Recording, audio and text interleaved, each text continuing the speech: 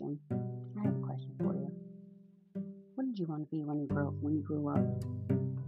For me, I always wanted to write poems, but of course, that didn't happen. But it could now. It could now because somebody out there had faith in me. Somebody out there believed in me. And I have faith in you guys. I believe that you guys can and will find the light at the end of this tunnel. And I know you're probably thinking, she doesn't even know us. How does she believe in us? I don't have to know you to believe in you.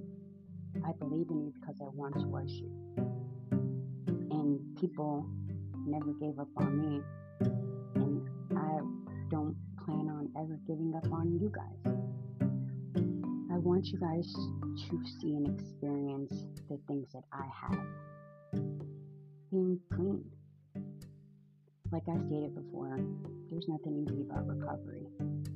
But the best thing that comes in recovery is to live life. Actually live life. Now ask yourself this. Aren't you tired of always walking with your head down? Always walking with your head down. And that's what we do. We walk with our head down. Well, at least that's what I did. Never really picked my head up because I carried too much shame and guilt because of all the terrible things that I did when I was in active addiction. We don't have to live like that. We don't.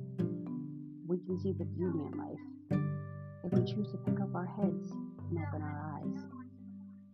So, again, what did you want to be when you grew up?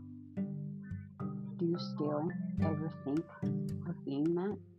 Because if you do, you can still be just that. You can do it. You can. I believe in you.